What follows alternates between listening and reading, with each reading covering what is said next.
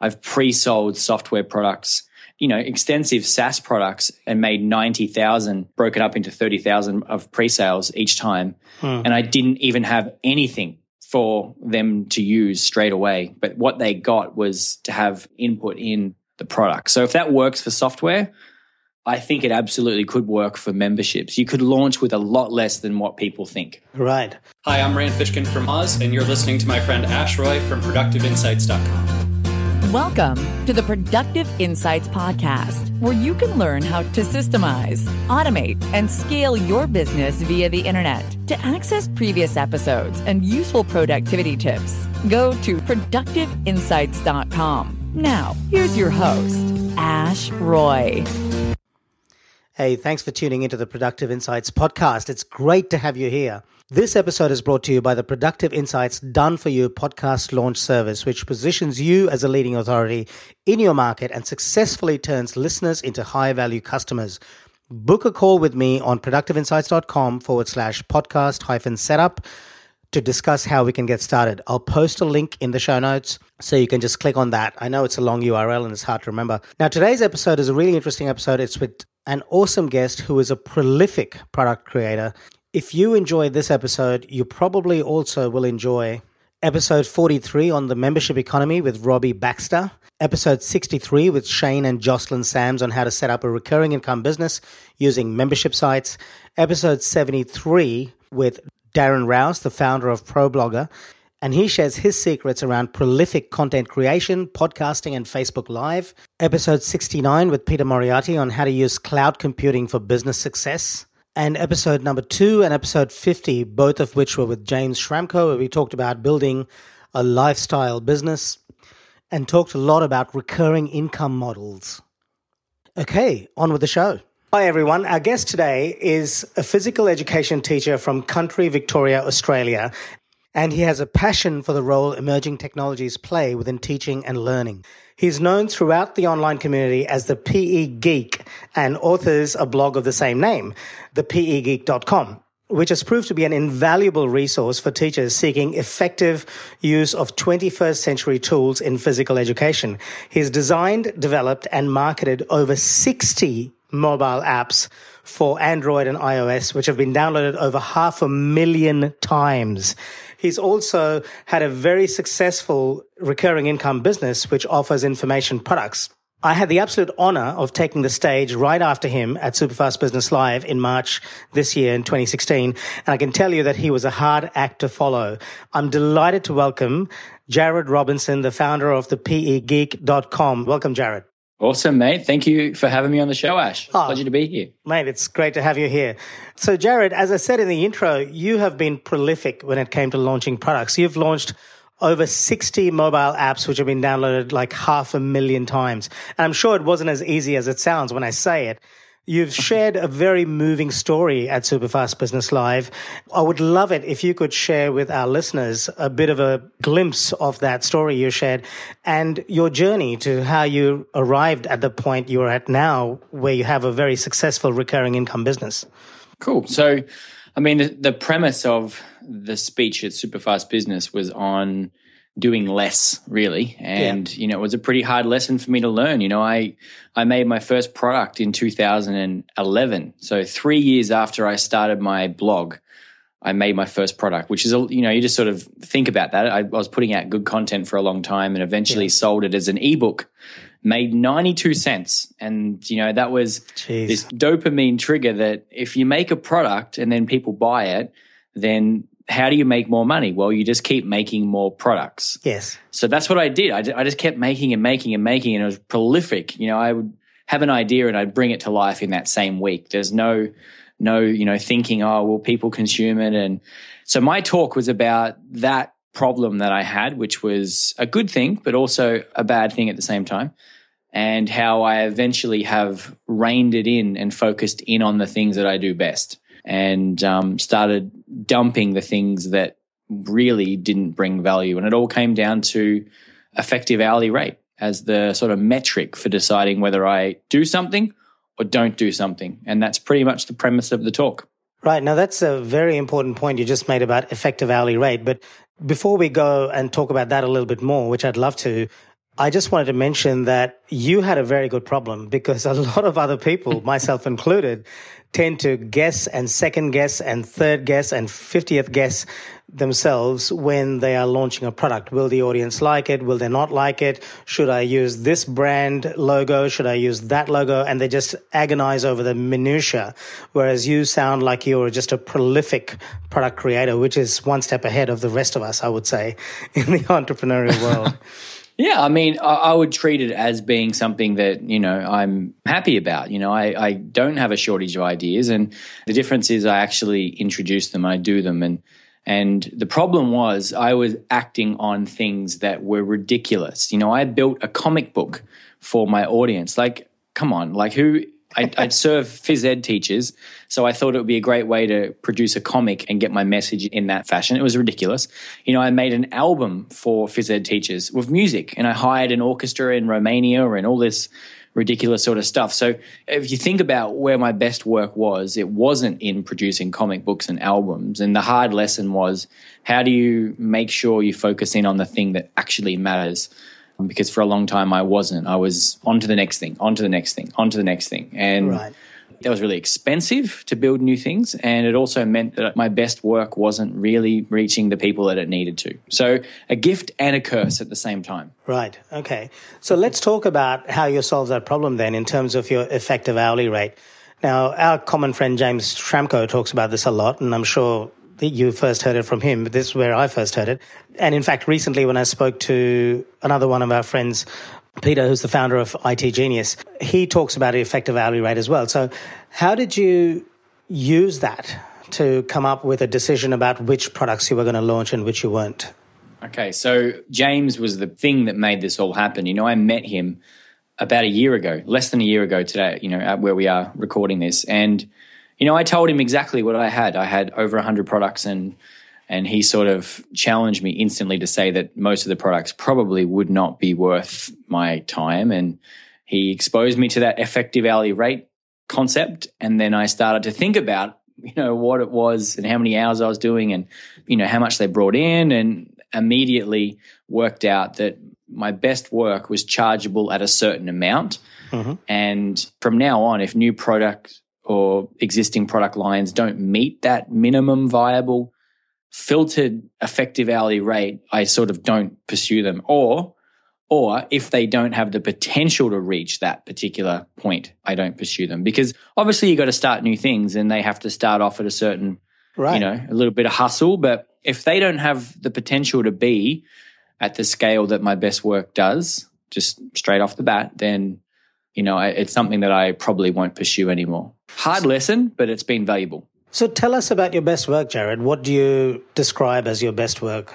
Okay, so my blog is a platform and a resource for phys ed teachers, because I am a phys ed teacher, trained and, worked in the classroom up until about 8 months ago. Mm-hmm. It's a training website for teachers to learn how to use technology in their program. And it's pretty much a niche that I invented as well. Like back in 2008, no one was blogging about it as a phys ed teacher and how to use technology. So we birthed it. And I think the best way to own a niche is to invent it. So, absolutely. We certainly realized along the lines that we should offer in-person training for the stuff that we do and online training for the exact niche that we sort of birthed. And our best work is that. It's delivering training and helping and exposing people to that product line and the way of thinking and the training that goes along with it. So every one of our core products that supports that idea now is what I would say our best work, whether that's in person,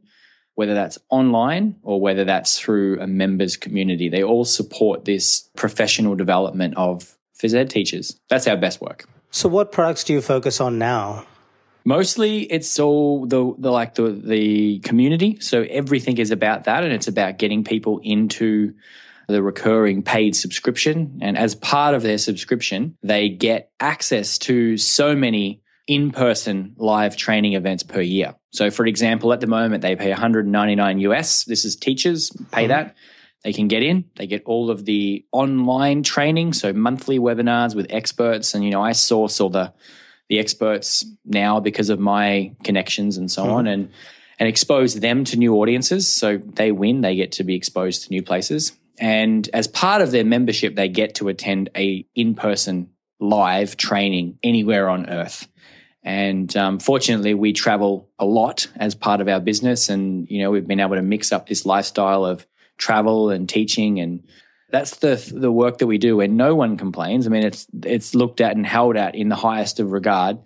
And for a long time, we just ignored it. We were doing it, but we were doing all this other nonsense on the side because it was sexier or because it was, I don't know. I mean, we were pursuing stuff that probably we didn't do our best work in. And that's been a hard lesson. What do you do best? And sort of get rid of the rest. So the $199 US, that's an annual membership fee? It is. So understanding your market's a pretty important thing. I'd love to be able to charge $1,000 per year, but it's just not realistic. I serve teachers, so, they've got limited capacity to purchase. And we win here on scale, knowing that there's a lot of schools and a lot of teachers that could benefit from the program. So, we hit up in the last 2 years, we've been to 32 countries and trained teachers face to face. And we get a lot of connections and a lot of people. So that's how we benefit.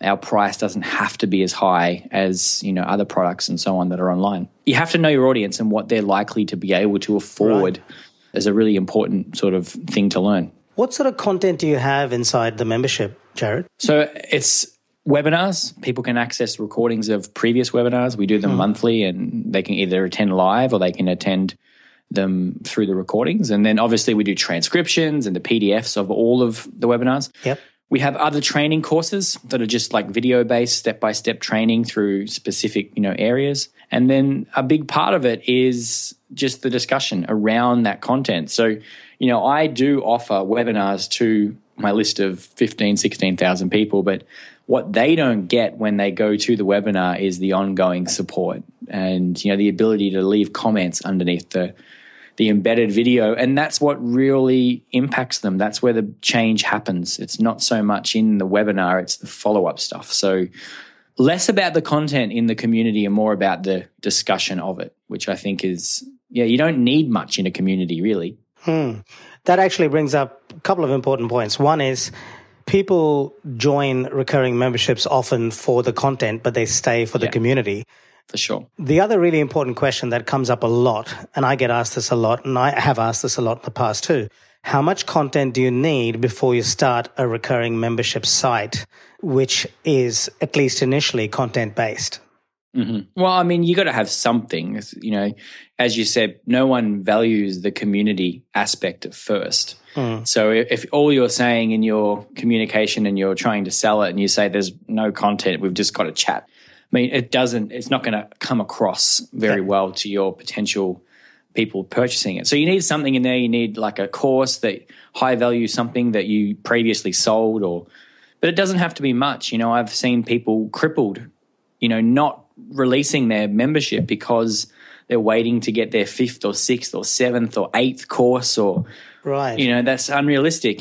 Like James would say, what's the minimum dose? What's the thing that will get them in there, get them to have a result, and then sort of keep them in there? And I think that's the best approach. Could you just start with, say, 1 or 2 courses and then build more as the people ask questions and demand information? Is that enough to start a membership? Yeah, I mean, I think you can truly start with less too. I mean, there's nothing saying that you could launch a community and sell it as an MVP product with no content. And then what you do is you position it and say that this content is going to be geared towards exactly what you want. So you sell it on the premise that they get to have stake in what you then build. And you could have a slightly different price, like an early bird adopter type concept. And you've got no content, but you've just got places for people to discuss and choose what you then build. And then obviously they invest in it. They get to pick where you go with it. And I would think that you end up with a better product because of the input from the people who are involved. I've done that with software. I've sold over the last couple of years, I've pre-sold software products, extensive SaaS products, and made 90,000 broken up into 30,000 of pre-sales each time. And I didn't even have anything for them to use straight away. But what they got was to have input in the product. So if that works for software, I think it absolutely could work for memberships. You could launch with a lot less than what people think. Right. So it's a form of crowdfunding, but in a thought sense. Absolutely. So maybe I'm coining a new term here, crowd thinking. Yeah. I mean, that's literally what I did. So, with the software, I put up a landing page and said what it would be. I got some mock-ups made of what my thinking was and said that, it would be available for them to access at a certain time period. And up until then, I was all about extracting their ideas about how I could shape it. And because I hadn't built it, then obviously I could introduce that stuff. So I won because I got a better product for starters. Yep. I won because the money that I needed to develop the product was given to me in advance. And I think if you took that same model and applied it to a membership model, you could probably make it work. You just have to be open and say that, we're launching, you're going to get early access. The course content will be shaped by the problems and pain points that you have. Yep. And it'll be dropped in on an ongoing basis. I mean, I think you could definitely launch a membership in that model for sure. Let me ask you something. Some people believe that you have to come up with a product first and then you find your audience for it. There's another school of thought out there that says build your audience first and then create a product for them. But this sounds like a hybrid of the two. Yeah, I mean, there's benefits to both. I've had success and failures with both of those models. I built a product and then went to try and find an audience, and the net result was I wasted 30,000. I thought that if I could build a product and then all I have to do is find an audience, turns out no one actually wanted what I built. So it was a really expensive lesson. I'm much more in favor of having your audience, finding out what their pain points are and issues, and then building a product based on that. And that's what I've done with those two software products. It's pretty much what I did with my community too. I through the emails and so on that I get, people were really wanting to get access to online training. So they didn't have to travel. So they didn't have to do this, that, and the other. And the community sprung from that. It was, I didn't ask them to put their money down first, but I launched with very limited stuff because I knew that what they wanted was an ongoing training, which I would provide ongoing, which I think is a tremendous way to view it. Like, what do they want rather than assuming? Okay. Now, you talked about a minimum dose that our friend James talks about when it comes to content. What's the minimum dose or the minimum viable community in terms of size, and how big is your community? Let's make that two questions. So the first question is, how big does a community have to be so it's not a ghost town, which is any recurring membership site's nightmare? And the second question is, what did you start with and what is your community at now in terms of size? Cool. So I want to preface it and say my very first community. So this is my version 2.0. My first one got to 1,000 members and then I stopped it because it was just unsustainable with the current products I was offering. So I got rid of it, and I still support it to some extent, but people all had the option to move to the other one or just finish. So I put a stop to that. So I learned a lot of lessons there.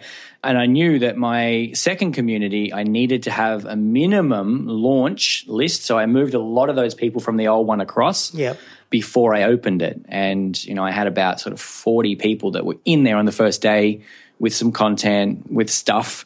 And so I could generate discussion and get things happening organically. Right. And that was pretty important. I mean, like you said, you don't want to open up the doors and there's nothing in there for people. Like there's nothing at all. But I really like what James has done with his, and what I have replicated is making the forums where the content exists. So in those initial days, people are coming not to chat. They don't get that yet. They're not coming there for that. But they're coming there for the content. And then over time, they're trained into interacting with the comments, and I think that's really powerful. So the conversation begins around the content. Absolutely. It's where it has to begin. It's really hard to force conversation to happen, if there's not some content that they're sort of talking about. So, it's been a valuable lesson. I would have if I hadn't have done that previous membership, it might have been a bit more difficult to get the new one moving, but I already had people to sort of funnel across. And then at this stage, we've got about 170 members in the new membership, which is ongoing payment membership. And that's very different to how I sold the previous membership, which was a one-time access type model. Yep. Big lesson there. You don't want to be selling products one time with any sort of hint of having to continue supporting those people. It's a nightmare. Absolutely. Now, let's say we have a listener who is very interested in recurring income. I talk about it pretty often on my podcast, so I'm sure there's quite a few listeners who are interested. I've had Robbie Kelman-Baxter in episode 43 where she talked about recurring income, and then I had Shane and Jocelyn Sams in episode 63. But we haven't delved this deep into the practicalities of it, which I'm really enjoying in this conversation. So one question I have for you is, if we have a listener who doesn't have an audience like you did when you had your version 1.0, they're starting from scratch, what number of people should they aim to have in terms of super users that they know will come in there and, engage in some way, make comments on the content that you put in there? How many people do you need to have as a minimum viable audience? Okay, I'm just going to use James's benchmark based on his experience, which he reckons is about 60. Wow. So 60 users that you've got in a waiting list type scenario that you can unlock the door to. But to be honest, I think it's really dependent upon your audience. Like for his audience, there's lots of competitive spaces, and maybe if you're serving a very small and niche, you need less people because maybe there's nothing for them that would compete. There's no alternatives. I'm just thinking, my PE teachers who are interested in using technology, there's no alternative community for them.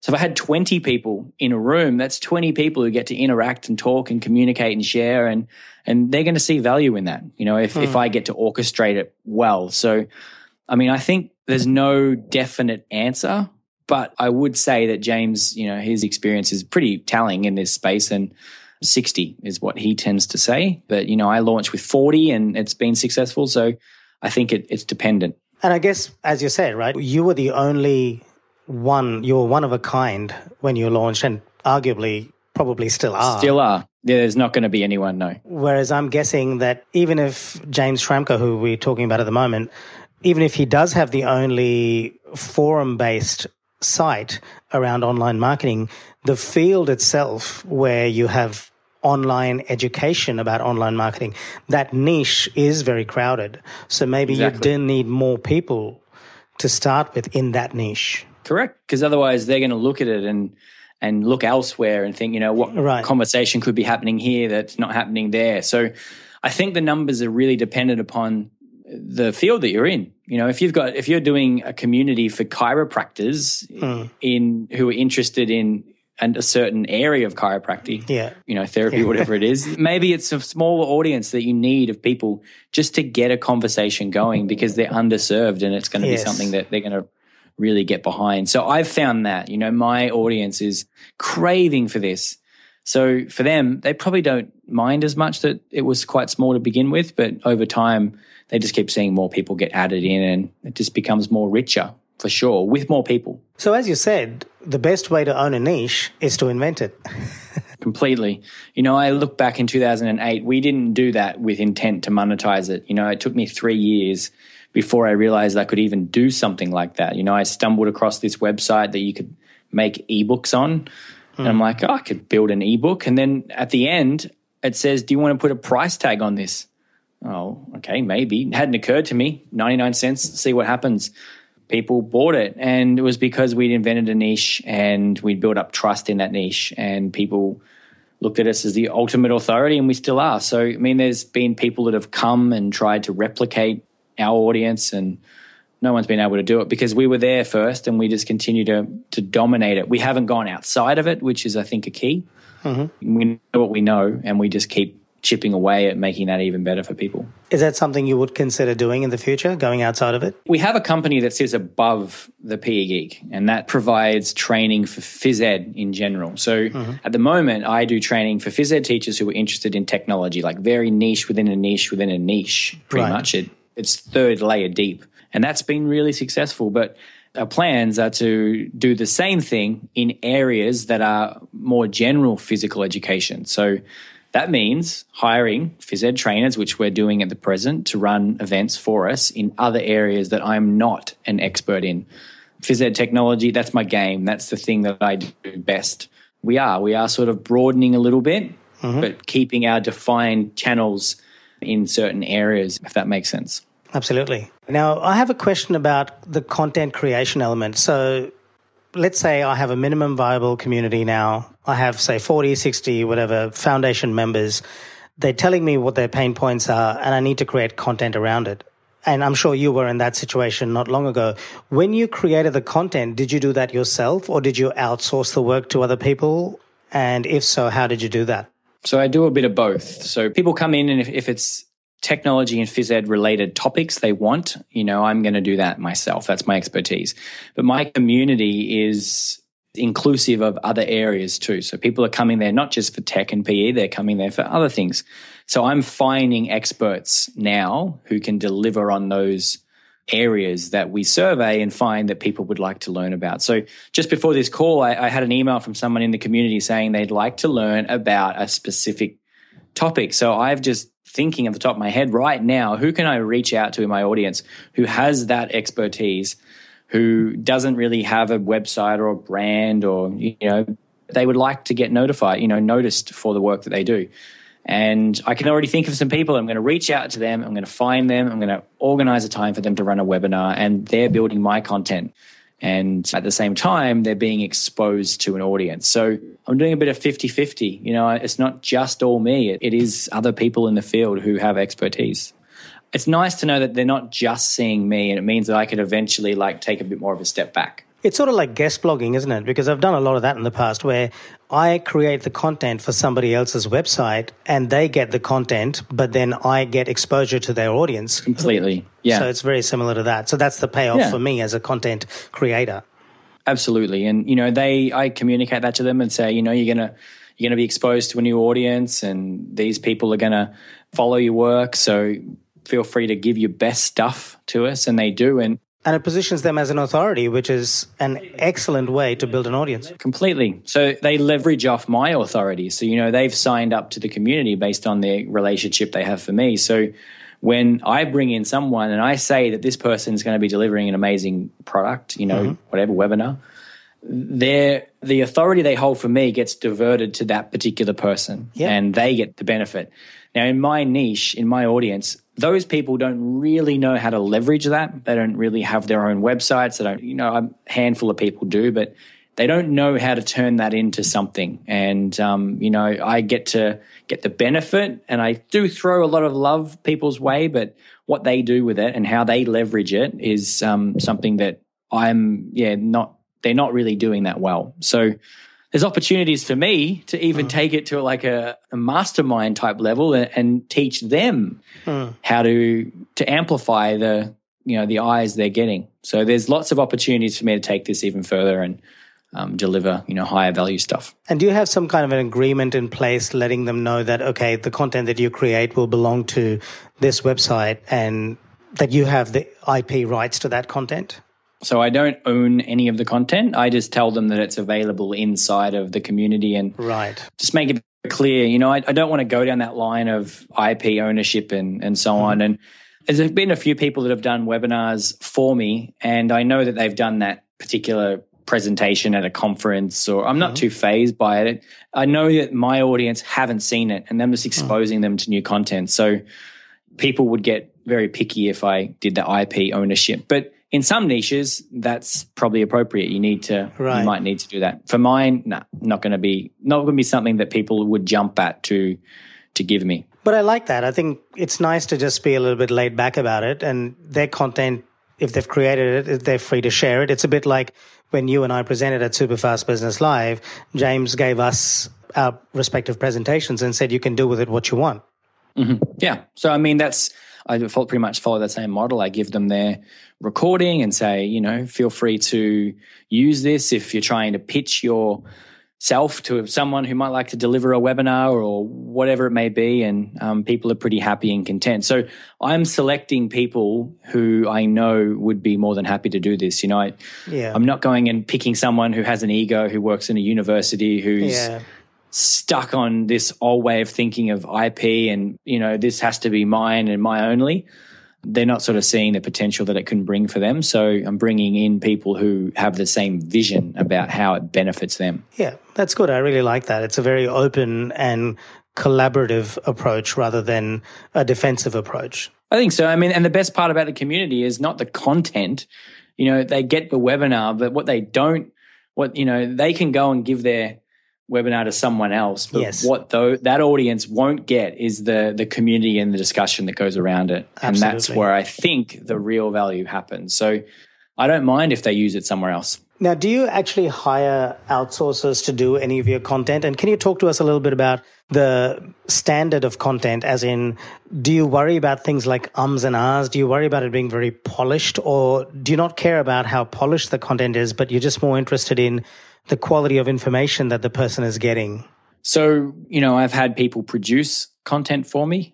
Some of the sale products that I have in ebook form. I've never had anyone produce a video series for me other than a webinar. And with that, it comes with all sorts of issues. I had a guy who was doing a webinar for me recently who was actually sick. I still wanted the webinar to go ahead, but there's a few moments there where we had to have a bit of a break for the whatever to happen. But I mean, the people in the audience, you can edit that, you can put it in. No one seemed to mind as long as they got good value. And as long as it delivered on what I said that particular training module would deliver on, then my audience, it's not really an issue.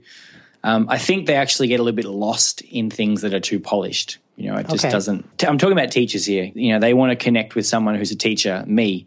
They want to see that I'm exactly like them and I'm not this big company that's polished with workers, and it loses them a little bit. So I think for my audience, and again, it comes back to knowing them, it makes sense to be a little bit rougher, and that may be different for others. Sure.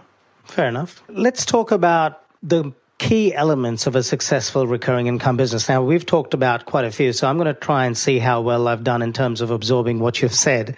And you can tell me the bits I've missed, or you can fill in the blanks. But the biggest element to me of creating a successful recurring income business is don't get stuck in the minutiae. Don't try and build a castle. Just get a minimum viable audience, create a minimum viable product, which could be just like 1 or 2 courses. Make sure you have a waiting list of people, be it 60 or 80, depending on your niche. If you own the niche, it doesn't have to be as many people. But if you don't own the niche, if it's a crowded niche, then maybe you need more people. But make sure that there is enough good quality content that a conversation can start around, and then use that conversation as a source of information for more courses or products or content that you will create for that community. Perfect. That's a great summary. I think that's laid it out exactly like in a nice little bite-sized recap of what we've spoken about. Cool. Awesome. So to anyone out there who's listening, it's a lot easier to start a recurring membership than you would have imagined. And I'm saying that as much to myself as I am to anybody else. I've been thinking about it for a long time, and I've been agonizing over the details, but I'm starting to hear how unimportant they are. So yeah, it's definitely something that is an area of interest for me.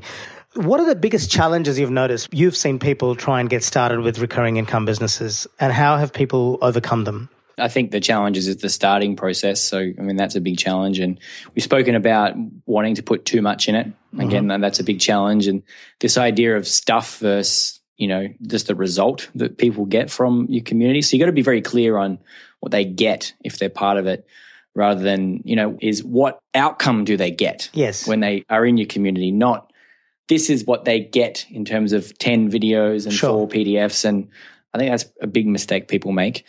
So you got to be clear on that. I've also, I've seen people launch things without really sort of thinking about who they're trying to target. Maybe they're scattergun approach. It's too many people and everyone. So they're going to launch a site for all entrepreneurs or, all teachers. For me, my success has been on niched. I've built a product that serves PE teachers that are interested in technology. How niche is that? But as a result, I'm laser focused. I'm the only person that gets to do it. And I can't imagine anyone else launching a competition in that field. So I get to dominate it. And, I get to benefit by there still being lots of people who are interested in that. So I think people go too broad, and then that really hurts them in the long term. Okay, that's good advice. So try and be niche. So coming back to your earlier point then, the result that you deliver to your audience, PE teachers, is you help them get more skilled at using technology as a PE teacher? Completely. Absolutely. So I can help them use it effectively to improve student learning and to assist them in being more efficient and effective. And technology is a big part of that. And, they're real big selling points, and the other part that I deliver on is that they get this from wherever they are, and they get it really affordably too. So if I'm, I have lots of contacts from teachers who work in remote parts of the world. They teach in places they don't have access to experts and professional development and this sort of stuff. But with a community, they can. I get to bring those people to them. So I solve two fronts. I solve their training needs, and I solve the delivery of those training needs. And I'm very clear on that. I'm very make sure that they are buying it for that purpose, not because of the stuff that's in it. So how do you do your messaging? How does that go out when you're talking to your potential audience, not your existing one, but when you're looking to recruit more members? Is your messaging become a better PE teacher by leveraging technology, join this community? Is that sort of what your messaging is like?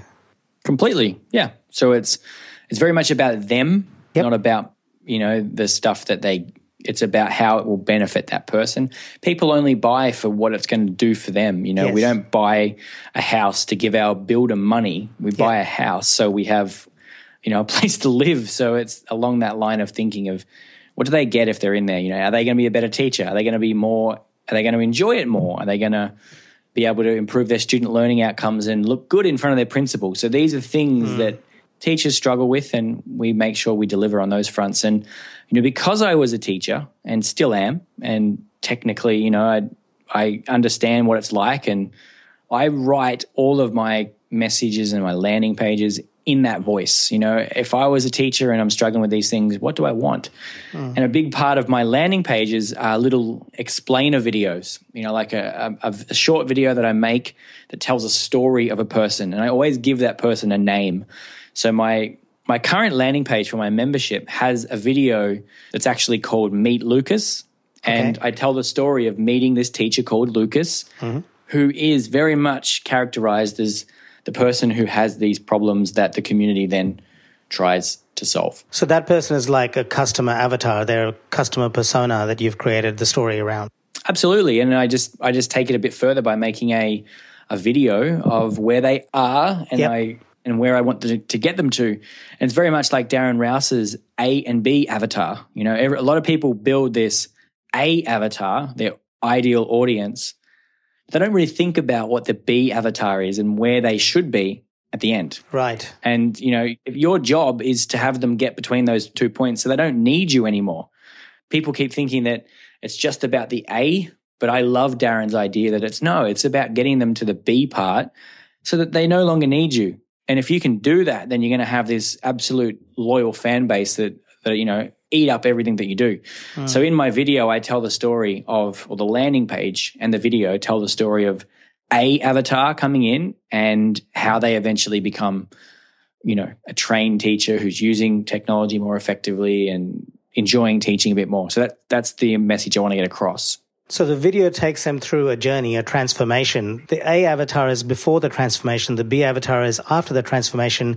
So a teacher looking at that will go, hey, that Lucas, that sounds like me. That's me. And here's how I'm going to get transformed if I join the membership. So that is what you're selling. You're not selling, come here and get a fantastic course. You're not selling the course. You're selling the transformation. You're not selling Correct. The bricks and mortar in the house. You're selling the shelter from the rain. Absolutely. I couldn't have said it better. That's a great metaphor. So, people are coming for that result. And then, hey, look, we got all this other stuff as well. These are the bonuses. You get these webinars. And those things are the way that we deliver that core premise to people. And it's been great because, I know my audience really well because I am the audience. I am the person who's experienced these things. So I know what their pain points are. And we just make it very clear that that's what the community is about. We start there and then everything else is a byproduct or a proxy to help get that. Cool. I'm actually talking to Darren Rouse tomorrow, so that should be pretty cool. I'm looking forward to it. Yeah, now. Have him talk about the A and B avatar. I think it's completely obvious, but a lot of these avatars, come up with your ideal avatar, they don't really think about where they need to be later. Yes, that's such a good point. We always think in terms of our existing customer's persona, but it's such a good idea to think about your destination persona for your customer so that you can sell them the transformation or it's not even selling really. It's offering them the transformation.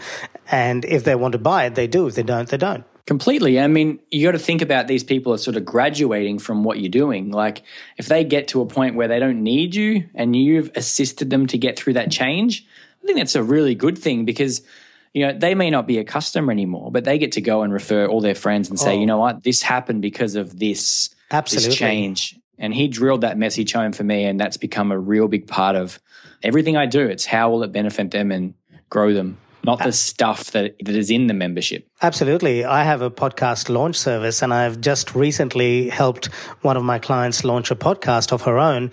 And without my asking her for it, she's volunteered a video testimonial. She has referred me to 3 other people who are thinking of podcasts, and that is purely on the benefit of the transformation that she's received. Yeah. And she's graduated from my services in that she doesn't need me to ever set up a podcast for her again. But it so happens that now she wants someone to do her ongoing editing. So she's come back to me for that. So you're absolutely right. The idea is to make people independent of you. And if you've done a good enough job, they will pay it back in some other way. Mm-hmm. Completely. Couldn't agree with it more. And, you know, I see that, you know, there's people that do graduate from my help, and that's not a bad thing. I think, you know, it means that my programs have been good. Yeah. I think we usually think of it the wrong way. And within the context of a recurring membership, you don't necessarily graduate, though. You could just graduate to a higher level, and then you go from being a newbie who's absorbing and learning content to somebody who's mentoring other people within that membership. So you still get something back as a senior member, for want of a better term. Yeah, so if you design your product so that it's like that, you know, the people who have graduated and now become more connected teachers, well, maybe I leverage them to start delivering the webinars. So if there's multiple ways and multiple layers and multiple A and Bs that can be part of your product.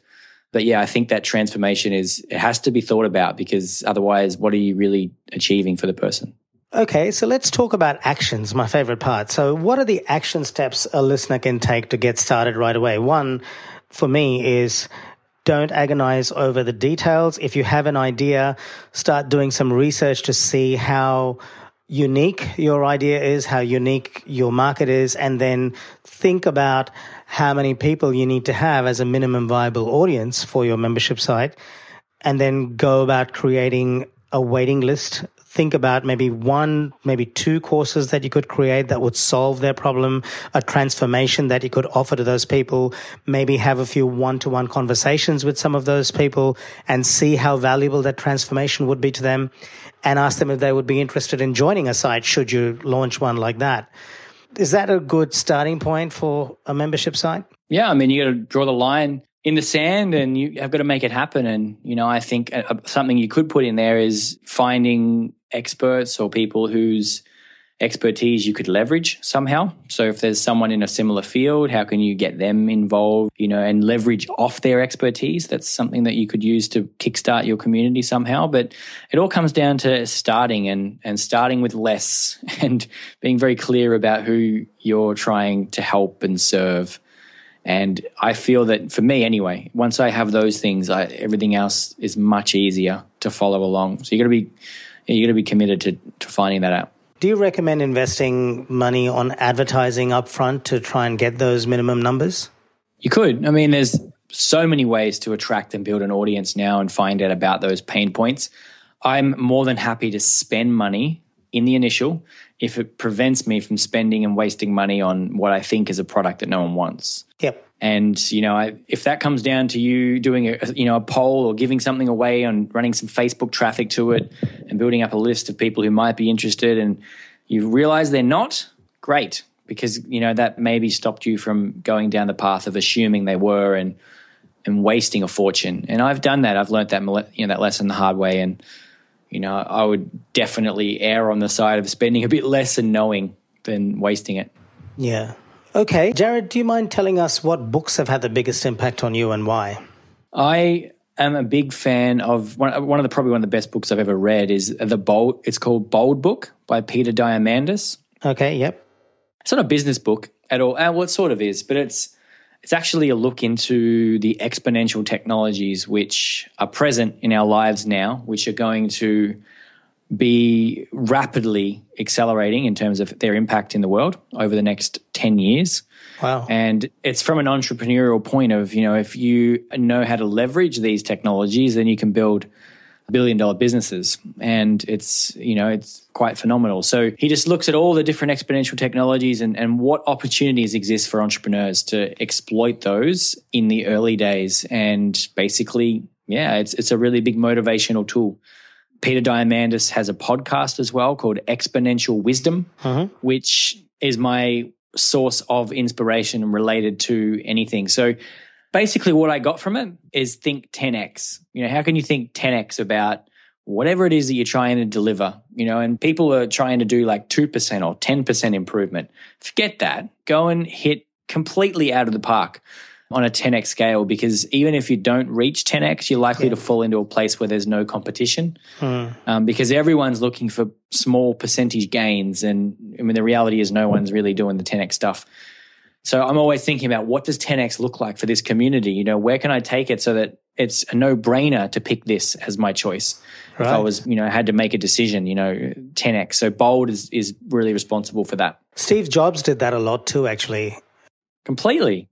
Peter Diamandis, he's, I think, a friend of Joe Polish's. Is that correct? They're all connected. So, he's responsible for the X Prize. Now, the X Prize is the ultimate MVP product. He basically put up, I can't remember how much it was, $1 million. It was years ago. He said, I'm going to give $1 million away to someone who can get to space on a private basis and land. I can't remember what the specifications were. And he didn't even have the $1 million. Did not have it at all. He got all these teams competing. They had a couple of years to make it happen.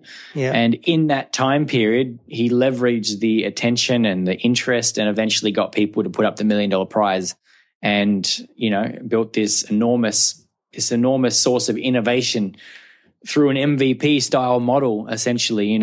He didn't really have it until he had it. Yeah. And because of that, he's launched so many companies out of the X Prize concept. Virgin Galactic and those companies.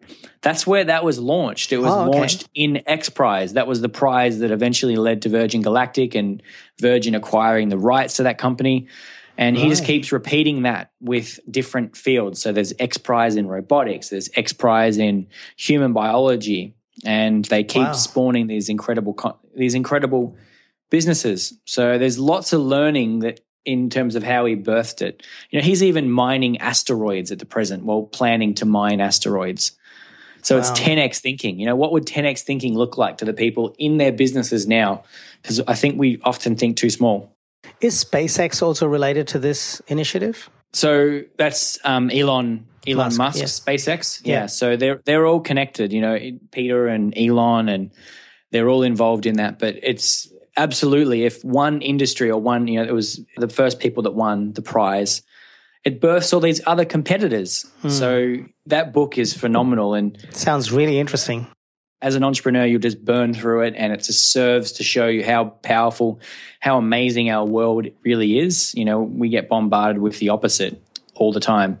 But you read something like this and it just makes you, appreciate humanity and the sort of stuff that people are doing and the opportunities that we can do if we really focus in on, the potential. Really sounds interesting, man. I'll definitely... Got to check it out. Yeah, definitely will do. Yeah, absolutely. Jared, how do listeners find out more about you? And is there anything else you'd like to say before we say goodbye? No, it's been a pleasure. I love the opportunity to talk business. I work with teachers.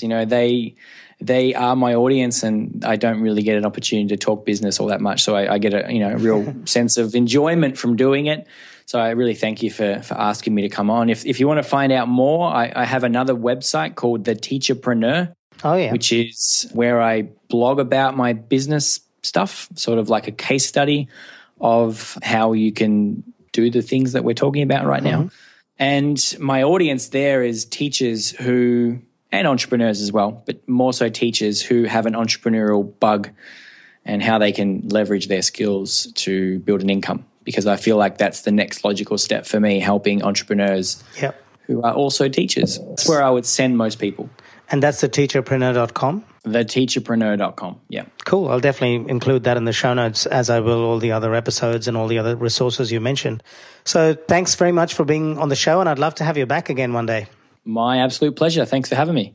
You're welcome. This episode was brought to you by the Productive Insights Done For You podcast launch service, which positions you as a leading authority in your market and successfully turns listeners into high-value customers. Book a call with me using the link in the show notes to discuss how we can get started. And I'll even tell you how I recently got my client 26 new leads in 1 month and enough business to more than pay for her investment within 6 weeks of having launched her podcast. Book in a call with me and I'll talk to you soon. Thanks for listening to the Productive Insights podcast. You can find all the links in the show notes below this episode on productiveinsights.com. You can also ask questions in the comments